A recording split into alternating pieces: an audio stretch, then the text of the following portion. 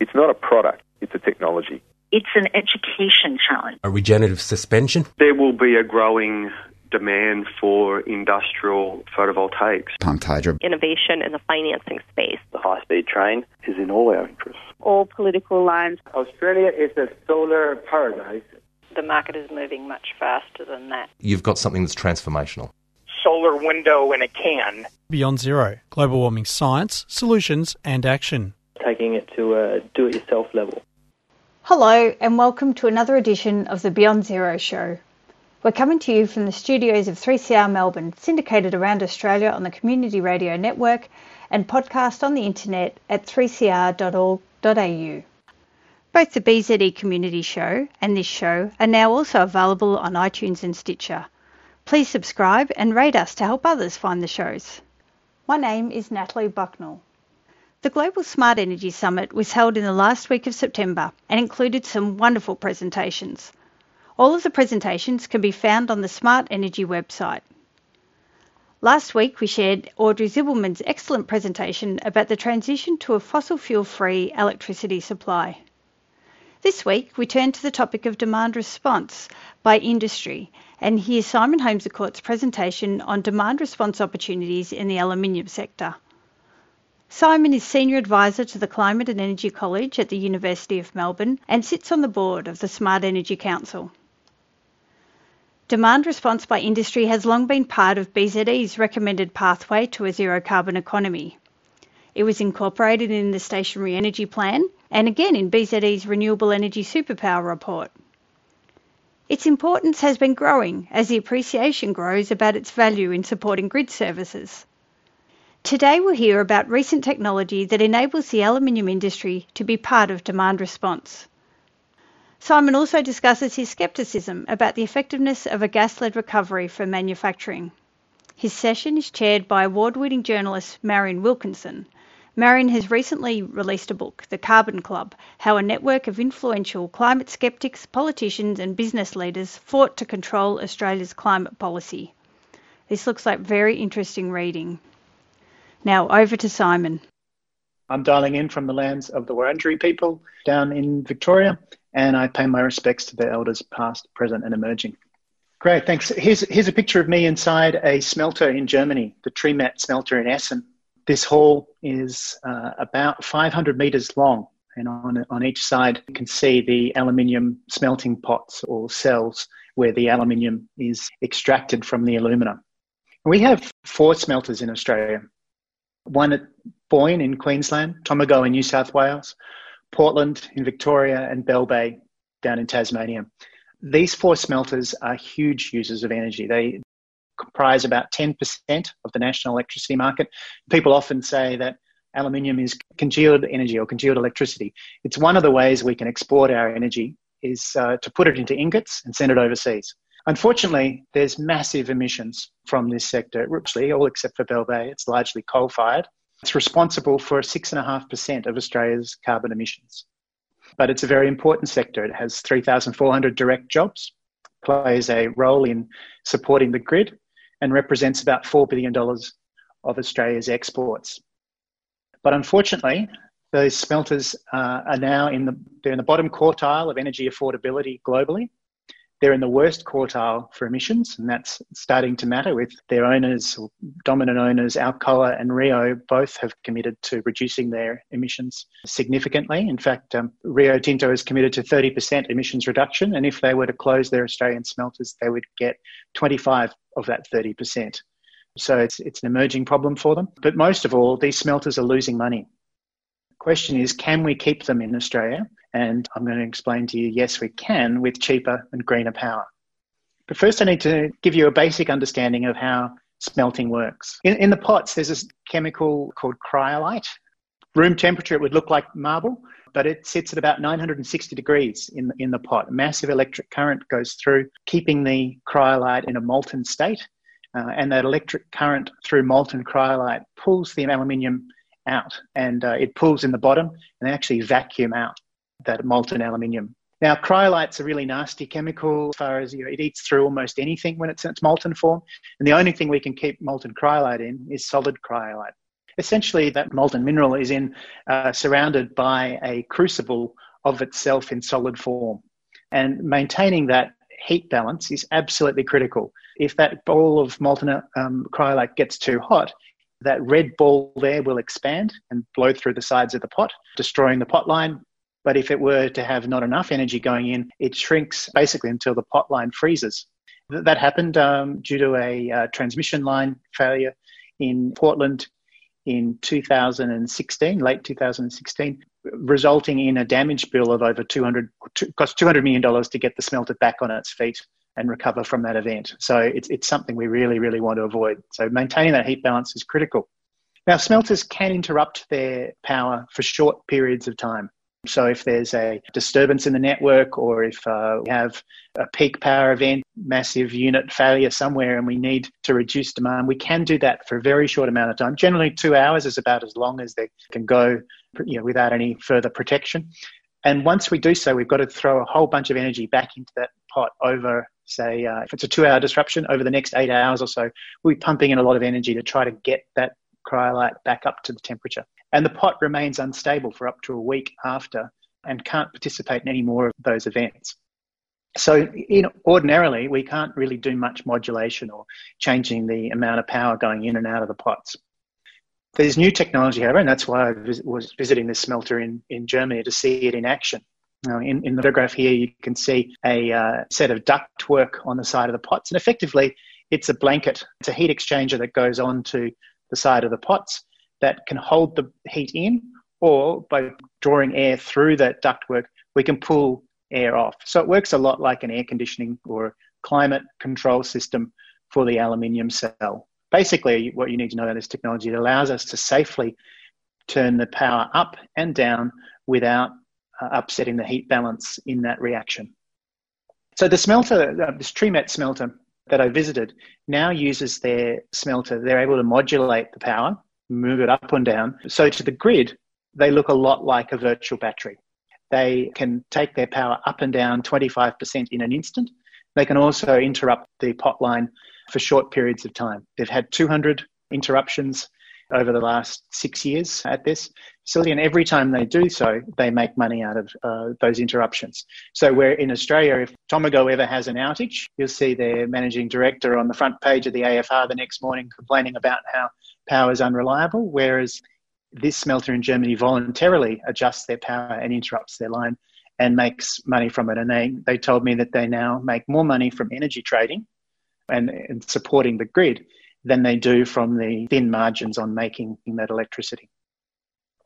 Now, that flexibility is very much valued. Here's some analysis from Frontier Economics on what would happen if we added this smelter modulation technology to Australian smelters. And they found out that the short interruptions, and that's on the order of 20 times a year for only half an hour.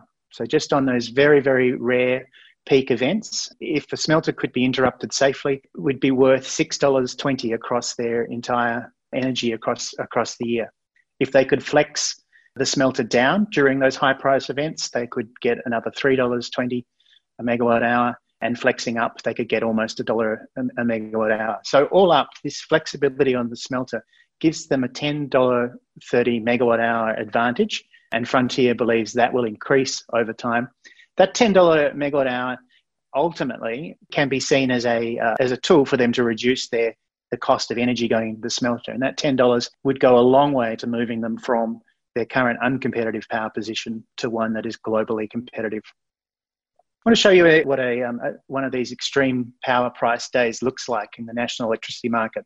This is Victoria, the 24th and 25th of January last year, where we had record temperatures and we had a record number of large generators failed over the previous days. So the energy balance, supply and demand, was very tight in Victoria. And on the afternoon of 24th of January, the power price, as a unit failed, the reserve got extremely tight. Energy price jumped up to $14,500. And the Portland smelter was brought offline to try to restore some of that reserve margin. Now, the next morning, a similar thing happened again. They were very tight, and they asked Portland Smelter if it could come offline again, and it couldn't because the pot line was unstable from the night before.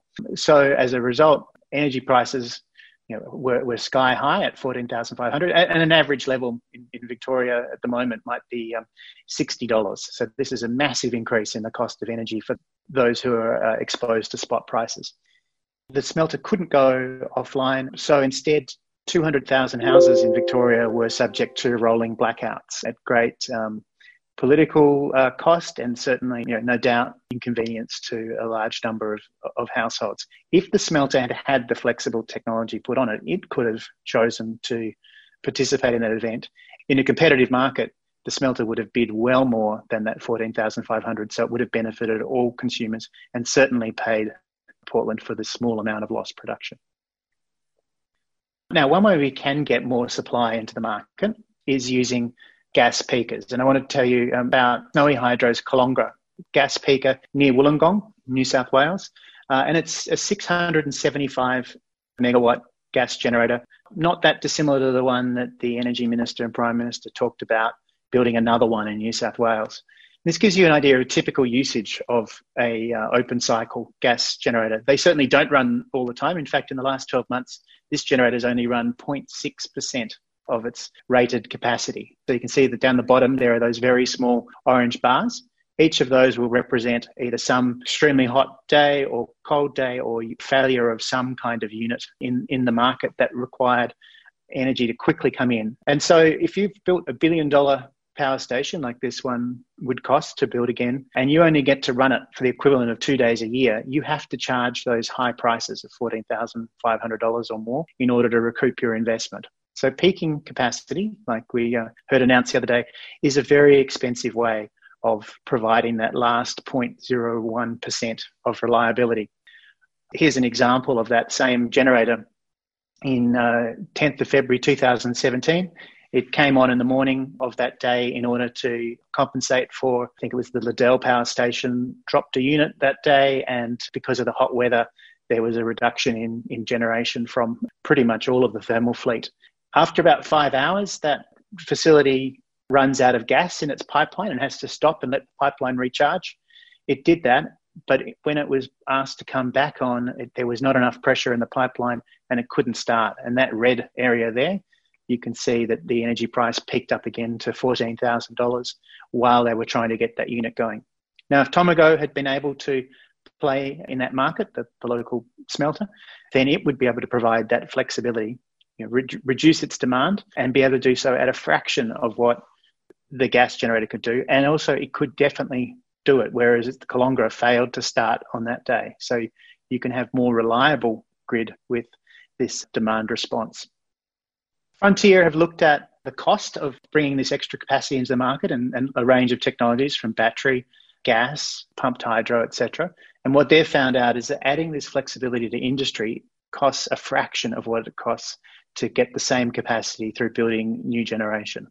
So it shows how the industrial facilities can provide a very valuable service to the grid, one that keeps prices down and keeps reliability up, but do so at a cost much cheaper than any other new piece of hardware on the network. So the question is, can we provide this cheap and clean energy that keeps these smelters going? What we understand is that to be competitive on a global level, our smelters need to receive energy prices in the vicinity of $30 to $35 or up to around $40 to $50 Australian. That would put them in the competitive category. And they need to clean up. Our grid is about 600-700 kilograms of carbon dioxide per megawatt hour. We need to get that down to between 100 to 300 and have a pathway to get to zero over the next decade or so. Can we do this? Yes, we absolutely can. We can do so if we invest in some limited flexibility. Those short shutdowns I mentioned, no more than half an hour, no more than 20 times a year, and coordinated with the production requirements or production constraints of the pot lines. The ability to flex their demand up and down by up to 25%, and providing support to the network, whether it's interruption for reserve management or frequency control services. That flexibility provides a valuable service which can help reduce the cost and make it in a competitive range. But also, if we build a portfolio out of renewable resources, We now know that been established for several years that the least cost portfolio of energy in Australia for a new portfolio comes from renewables. There's no way that we could produce power at $30 to $35 US from a fossil portfolio in Australia, but with renewables and a mechanism called ACCC's Recommendation 4, we can do that. If you've just joined us, we're listening to Simon Holmes-A-Court's presentation to the Global Smart Energy Summit in September. The session is chaired by journalist Marion Wilkinson. So what is Recommendation 4? In 2018, the ACCC put out a study into the electricity market into Australia and found that we had a lot of competitive issues that were maintaining high prices. And one way we could get that down is to introduce new players who were able to build new generation facilities with attractive finance. They identified a market failure. Industrial consumers will only commit to power purchase agreements for the vicinity of 5 years or so, but developers need at least 15 years from their contracts to secure finance. They suggested a way that the government could help to resolve this market failure is to provide some underwriting. So to put a floor on the energy price for those big contracts on the order of $45 to $50 and to have that fulfill the years 6 to 15 of the contract. So the industry would commit to 5 years and the government would commit to pay no more than $45, say, for years 6 to 15. This is a clever scheme in that it's a relatively small liability for government and sits off budget. It's contingent. It's only called in if prices get exceptionally low. And if prices are exceptionally low, then that's fantastic. There are so many other benefits for government that the small liability, nothing really that's too much of a worry. By having these longer terms, 15 to 25 years, and access to the underwriting, which is effectively improving the credit rating of the finance, we reduce dramatically the finance costs, allowing us to access those $45 prices. Another benefit of making this transition is improving the value of the product. There is an initiative, the Aluminium Stewardship Initiative, with members, major transport companies, packaging companies, have all committed to buying green aluminium effectively. And the London Metals Exchange has announced that next year it will list green aluminium as a distinct commodity on their market. And it's projected that the green aluminium market will see 4% growth over the coming years, which for any commodity is healthy territory. So the premium that might be applied to these products is certainly one that Australia would like to be part of. Currently, only our aluminium from Bell Bay would meet the green aluminium certification. Now, aluminium is not the only load that can benefit from this kind of power purchase agreement. When we make hydrogen, it's got a large amount of flexibility. We can have similar flexibility in our desalination. Again, it's not varying all the time. It's only a few half hours a year. Modulation, a little bit up or a little bit down, helps us bring the costs down and help support the grid. And I visited a cement factory not far from that aluminium smelter that I showed you in the earlier slide. Cement factory that's developing a technology where the heat input could be powered by renewable energy and could be modulated much the same way. So what we see working for the aluminium sector to keep it competitive, accessing green markets, we can do the same with a whole lot of other industries that are very energy intensive and currently emissions intensive. So just finishing up, if we build the power portfolio that can power heavy industry, not only could we see for the aluminium sector alone 10 gigawatts of new renewables built and all the construction and operation jobs that come with that, but we provide the low emissions and low cost energy that industry increasingly needs to maintain its markets. We retain these jobs and we retain our export income and we enable the premium products. The grid support services are very valuable and we of course can reduce Australia's emissions significantly. And it applies not just to aluminium, but some other energy-intensive industries. And it would provide us the ability to make Australian energy competitive again. Thank you. Thank you, Simon. And I guess one of the obvious questions in this is, are we in a race against time here to persuade companies like Rio and Alcoa to repower before they actually, the boardrooms make the decision to pull out, either because of their greenhouse footprint makes the Australian operations just too difficult? Once you accompany that with their energy prices, what sort of time frame do you think we have to persuade these companies that they can have a look at another way of doing this?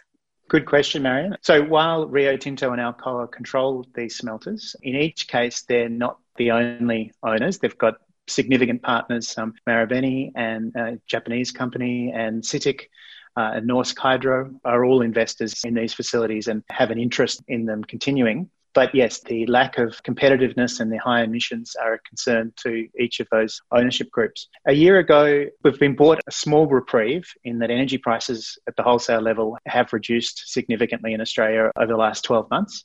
Tomago's locked into a long-term contract, so it probably won't see any benefit of that for a while. But Portland Smelter is in the process of negotiating now, and the price it will be able to lock in power for is better than it was a year ago. So it's been bought a little bit of time. But one thing I'd say is if we lose these smelters, they're not coming back. They're fully paid off now. Repowering them is a fairly modest cost. But if they are torn down and remediated, the capital investment to attract that industry back to Australia, it would be very, very difficult to do so. So it's important that we start the transition now, that we bridge them across the next, however long it takes us to build this portfolio. We could have them substantially repowered in 2, 3, 4 years. Yeah, that needs to be done soon. Well, I guess the obvious question that flows from that is, have you had interest, especially from the state governments in Victoria and New South Wales, and also from the unions, specifically the AWU on this, who are so exercised about this issue of the jobs in the smelters? Yeah, state governments and unions have been briefed on this, and there's a lot of interest in it. I'd say both Alcoa and Rio are really thinking about these assets, how they fit into their global asset mix. And, it's really touch and go for these smelters. They're obviously very commercially sensitive discussions. The aluminium companies hold their cards very close to their chest.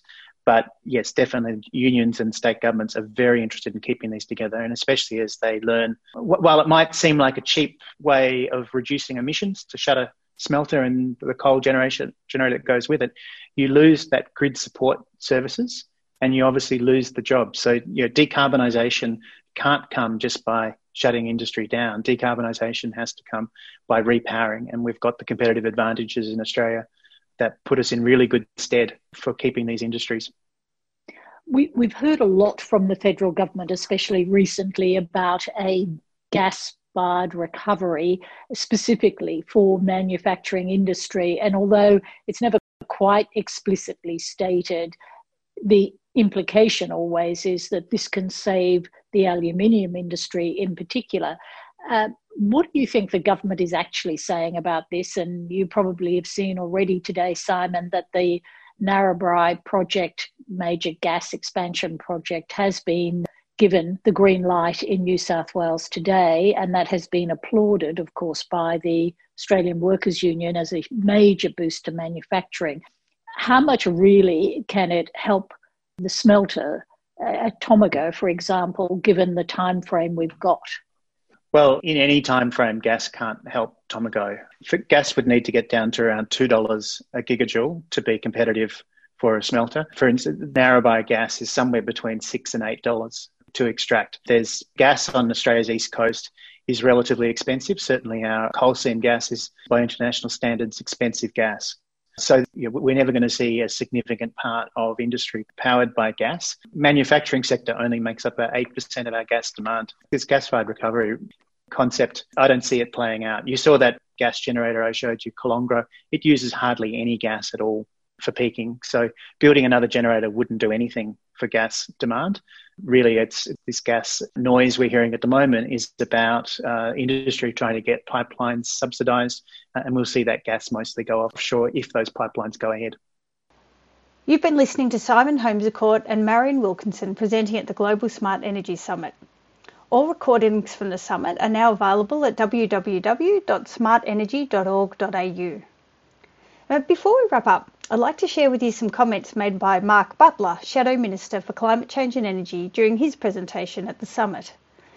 His statement beautifully sums up the current context for these changes to our energy system and industry. I mean, the thing is, as all of you know, There is a race underway around the world. There's a race to deal with the climate emergency. There's also a race to harness all of the jobs and the investment opportunity that go along with the transformation of the global economy, a transformation to cleaner energy systems, to clean transport systems, and to cleaner ways of manufacturing those core manufactured products like steel and aluminium, chemicals and cement. And Australia should be leading this race with the extraordinary renewable energy resources that Nikki just took us through, with the scientists that have consistently led in innovation in this area, with businesses ready to invest, and with workers who have the skills to do this. Isn't that just spot on? Where is the vision and ambition for our country to participate in this race against climate change and the race to capitalise on all the opportunities of the decarbonisation of the global economy? I'll leave you to ponder that until next week. The Beyond Zero show is brought to you by the climate change solutions think tank Beyond Zero Emissions and is recorded in the studios of 3CR Melbourne and currently in the homes of the presenters and syndicated around Australia on the Community Radio Network. Previous episodes of the show are available on iTunes and Stitcher. Please subscribe to help others find the show. If you enjoy the program and can donate to help cover airtime costs and keep us on the air, please go to the BZE website and click on that donate button.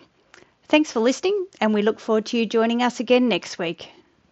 It's not a product, it's a technology. It's an education challenge. A regenerative suspension. There will be a growing demand for industrial photovoltaics. Pumped hydro. Innovation in the financing space. The high-speed train is in all our interests. All political lines. Australia is a solar paradise.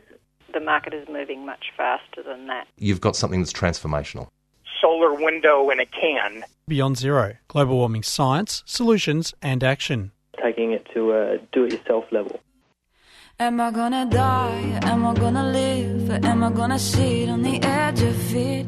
Am I gonna fall? Am I gonna fight? Or am I gonna watch from the outside? Sometimes I wake from the deepest sleep.